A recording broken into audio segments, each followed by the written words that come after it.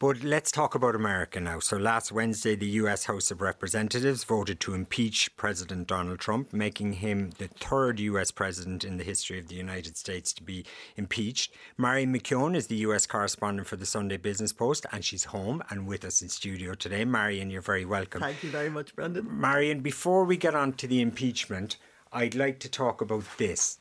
Space. Going to be a lot of things happening in space. Because space is the world's newest warfighting domain. Amid grave threats to our national security, American superiority in space is absolutely vital. And we're leading, but we're not leading by enough, but very shortly we'll be leading by a lot. The Space Force will help us deter aggression and control the ultimate high ground. There's a lot of things happening in space. I think from a lot of perspectives you can say that. Yeah. What is this about? Is the timing of this... I know this has been going on for a while now, but is the timing significant, do you think? Well, do you know, I think he probably saw the new Star Wars.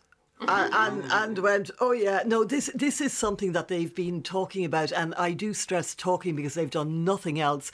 He sent Mike Pence off to set up a Space Force, and I think he came up with the name, and they want to make it seem as though there's a lot of this kind of thing that happens in every administration. It's not just Trump, where they pick a topic and nobody's going to really disagree on saying, oh, you know, it's going to space is a terrible thing.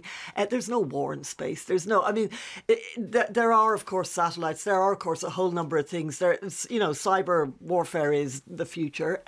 But the way he doesn't, as is very obvious, he doesn't know what he's talking about. You know, and I know that sounds very $3 trillion into this, and it's clearly something he is passionate about. You see, the money aspect, you know, you hear a lot of these figures in America, and you drill down, and you don't have to drill down far at all, a millimetre will do, and you figure this is money that is being allocated pending this and pending that. It was like the Saudi deal where they were going to spend trillions on American arms. They've spent nothing so far. Well, once he couldn't get Greenland. Well, he did try that. It would be a lot cheaper to buy Greenland. But no disrespect to anybody from Greenland who's listening.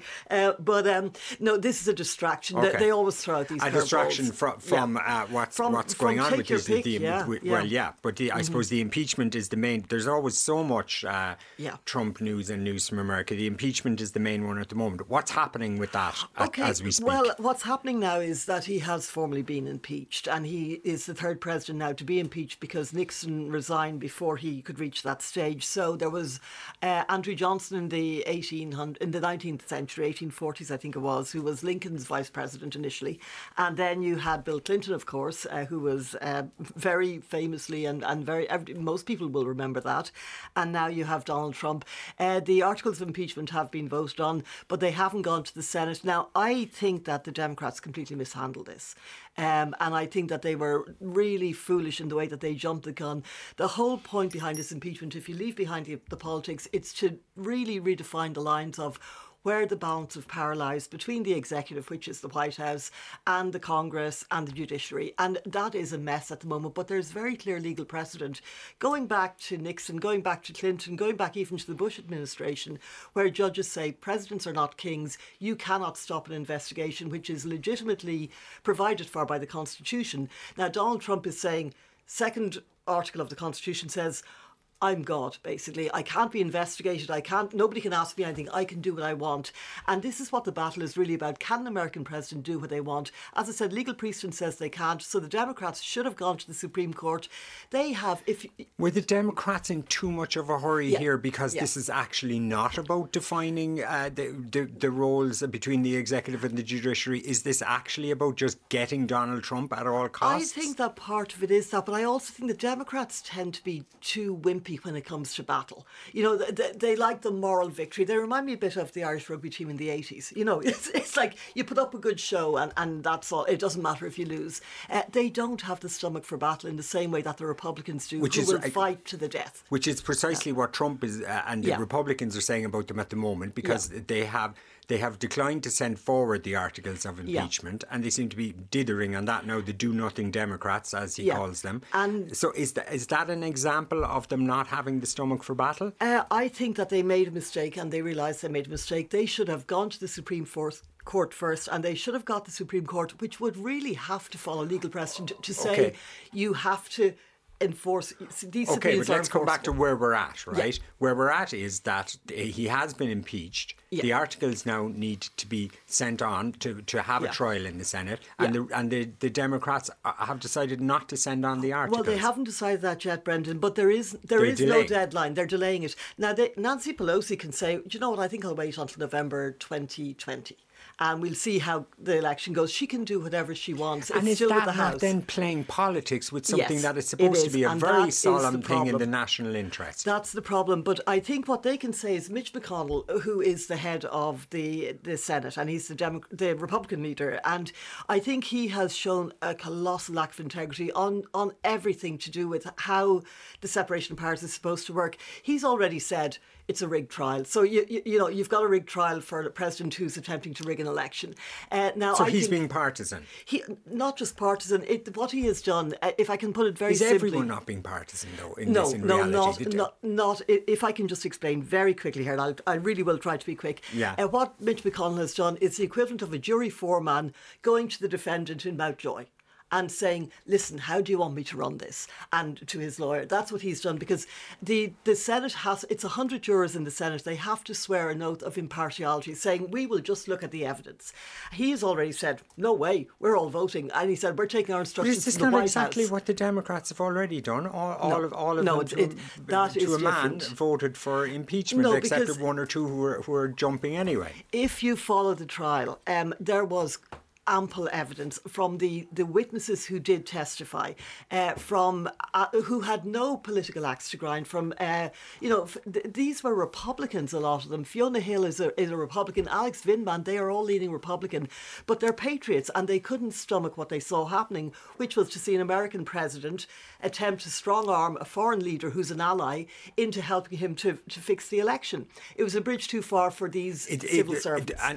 People would say, though, does that amount to high crimes? And Republicans would say it doesn't amount to high crimes. Well, Republicans, I think, by any objective standard, would be wrong.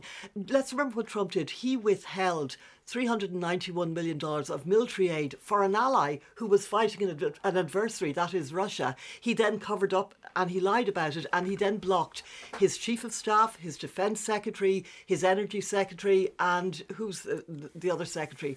The war secretary, John Esper, from testifying. On the other hand, though, in fairness, this is not what the Republicans went looking for, or the Democrats went looking for much stronger charges than this. They've ended up watering it down and down, haven't they?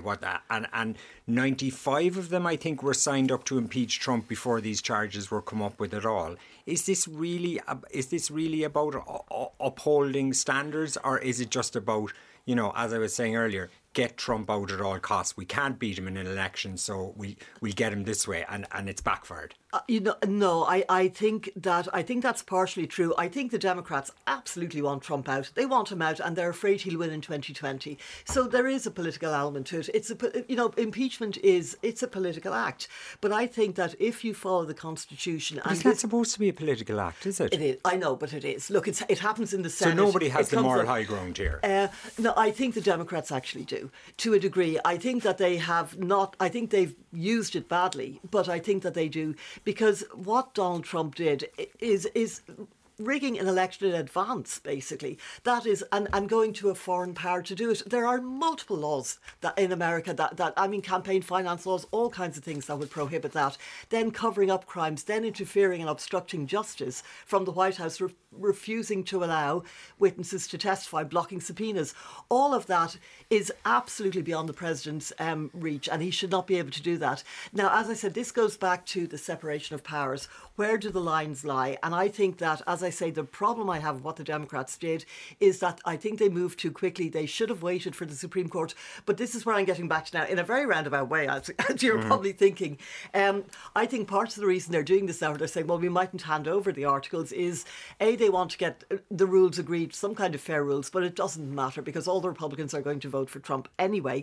But I think that the Supreme Court probably will be looking at these cases in June, and they probably will make a decision on the parameters of presidential power, and it probably will work in the Democrats' favour. And I think they'll probably say, well, now we can go ahead. However, Can I put something to you? If Trump did this, right? If they impeached a Democrat and then they said, now we're not going to start the trial yet. We're not going to give this guy the chance. If he was impeached in what was, I mean, whatever way you look at it, it broke down as a partisan impeachment, right? Yeah. Everyone voted according to their colours. Yeah. There's supposed to be a trial now where he will prove his innocence and won't be impeached. We're not going to bother let that happening for a while. We've got an election coming up next year, but we're actually going to let this sit. If Trump did it, there would be absolute holy war, wouldn't there? Well, can I put the flip side of that? If a Democrat was being impeached and the whole Democratic Senate, if they were in the majority, said, we don't care about the evidence, we're just going to acquit him anyway, there would equally be holy war. Washington's broken. Now, both sides are at fault, but I do think by any objective measure that the Republicans are more at fault in this. I think the Democrats had to do this. They had to do it. They're going to pay a huge price for this. There's no win for the Democrats. Are they going to pay a huge price? Is this backfiring absolutely. already? Because they could lose 30 vulnerable seats. They could lose the House very easily now in November. They will probably lose the White House in November. Is this fueling Trump's election campaign? I think so. I think that it's really, they're fundraising like hell off it, I can tell you that. It's given Trump, who is the king of grievance, it's given him something else to whine about, you know, but I Tell think us about that split screen right. moment which kind of said it all last week. That split screen moment, Trump's at the rally and the votes coming through on the other side. And Trump is saying at the rally, it doesn't feel like we're being impeached. It doesn't really feel like we're being impeached. And that's because he isn't being impeached, because he knew ahead that he was going to be acquitted. It's not an impeachment because the Republicans, history will judge this, because at the moment in the heat of battle, nobody's looking at it with any clarity or objectivity in Washington. But I do think the Democrats, given what Trump did, they had to impeach him, because otherwise they would be seen as cowards and they would be seen as letting the line go forever between the separation of powers. And of course Nancy Pelosi had to be pushed into this ultimately. And you know what, she didn't do it with the Mueller report, because she said it's too complicated, it's too messy, it's too ambivalent, we'll never get the public on side. Hang on a minute, you see, but that's back to it then. This is not about principles, so it's about politics. So she thought we should do it. They're saying we're doing this because we have to do it for upholding standards. They should have done it then around the Mueller report, but it wasn't so important to have your principles back then. Because it's important, Brendan, is because the day after Mueller testified in Congress on the 24th of July that about Trump and about how he basically had obstructed justice and how he could not acquit him, that he could not say he'd done nothing wrong, and he basically handed the Democrats a roadmap to impeachment which they refused to take. The next day Trump phoned Zelensky and said, but you know that favour though. So you've got to put the line down, you've got to draw the line in the sand, because not only was he happy to have welcomed Russian aid in 2016, he was not just soliciting it for 2020, he was arm twisting to get it in 2020 from a foreign power. In terms of the consequences of this, you say America's split more on this than any other thing. You've said that America's is it a frozen civil war? No, I'd say cold. A cold civil thawing, war. yeah. And that there are 400 million guns then in private hands out there. The rage in America at the moment, and I spent a lot of time outside Washington and down on the border and in red states and places like that, and the rage and the sense of grievance. Now, I was down in Arizona, Aravaca, a while ago. The place is wall-to-wall white militias with their own armoured tanks, with their own guys with machine guns, who are treating border jumpers, as they call them, illegal immigrants coming over. They're hunting them like they would deer or squirrels or anything else. But there are all these guns in private hands, 400 million. There are dozens and dozens of militias. Do you actually think that this could kick off? I really think one of the things the Republicans said to me, who I have a lot of respect for, is that they think they're doing the country a favour, because they think if Trump was removed, they're obviously covering their asses here, but they're saying if they voted to remove Trump, this could kick off, this could turn violent.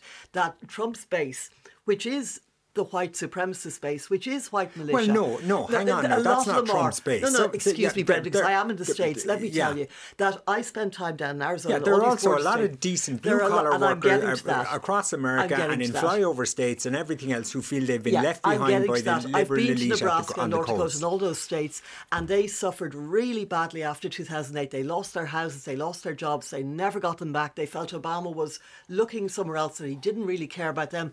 There are hugely decent people who support Donald Trump out of despair, or who voted for him out of despair, but his rock hard base, it comes from out of despair or out of hope. Well, I think because they felt the Democrats weren't helping them. The figures for the stock market indices at the end of this year, the economy, employment, everything. I mean, they're getting what they voted for. These people, aren't they? Not what Trump calls the poorly educated. Not the people who do minimum wage jobs in Walmart. Not the people who lost their homes in the recession. They're not. All they're getting is blame the immigrants. The evangelicals got the judges. And there are 187 deeply conservative judges who've been appointed by Trump, which will have a huge legacy for decades. So they got the judges. The rich got the tax cuts. The corporations got the tax cuts. Trump's base, his poorly educated, got nothing except grievance and nothing except blame the immigrants, build the wall. That's all they've gotten. They haven't got wage increases. They haven't got the stock market. I've seen CNN who hate Trump in small towns across America in the last few weeks talking to people there, and people there are saying it feels like the economy is not booming, but it feels like we're on a steady path and a good path and things are good. And that is what the Republicans do very well. And Trump, they make people feel good. They remind them every day how well the economy is doing. Barack Obama never did that. The country was rebuilding. He didn't do it. He didn't sell it. Neither did Hillary Clinton. Trump is he's an extraordinarily gifted politician in many, many ways. He's a brilliant communicator. The Democrats have no communicator who can speak directly to the public, not since Bill Clinton. That was the last person who had that ability to connect that Donald Trump has. Anya Curry, you're nodding away there. Yeah, it was a momentous week. It was a historic week that, while state managed and had that sense of inevitability, he is only the third president to ever be impeached. It is sad to see how it's played out. I did watch some of the hearings. I've read a lot of the transcripts. I thought the Democrats took a very evidence-based approach to the witnesses that they called, and took the votes that have since followed. But I think what we're seeing play out is exactly what Alexander Hamilton predicted would happen when political parties utilise the impeachment process, which was that you would have the comparative strength of the parties, then by the real demonstrations of innocence or guilt, it would come down to political party lines. And I travel back and forth to the States, and you see the wall-to-wall impeachment coverage, and it's not really in the last 6 to 8 weeks changing minds. As Marion has said, there's very much the folks who are entrenched, loyal Democrats versus now the Republicans, and the Republican Party is now the party of Trump. And as somebody who watches US politics very closely, I would not have predicted that 4 years ago, that we are at a place where in January... Is that not because Trump is doing exactly what any Republican president would be doing? He talks a load of crazy stuff at times. He's very colourful. But policy-wise, has he not been largely doing what a Republican president is doing? Probably on the trickle-down economics and a lot of those policies, but I can't imagine the Mitt Romneys of the world and others, those more moderate Republicans, that Trump speaks to them. And but it's a question of style, maybe? A question of style is all? And this requires, whenever this date is set, 16 Republicans to cross the floor. And yet, when I watch commentators, they would struggle to name at this point 3 or 4 Republicans liable to do it. And so we're in this moment of, it seems like there's 12% of the electorate who are potentially the persuadables, or the less certain Republicans, as Margaret O'Sullivan has called them in the Washington Post.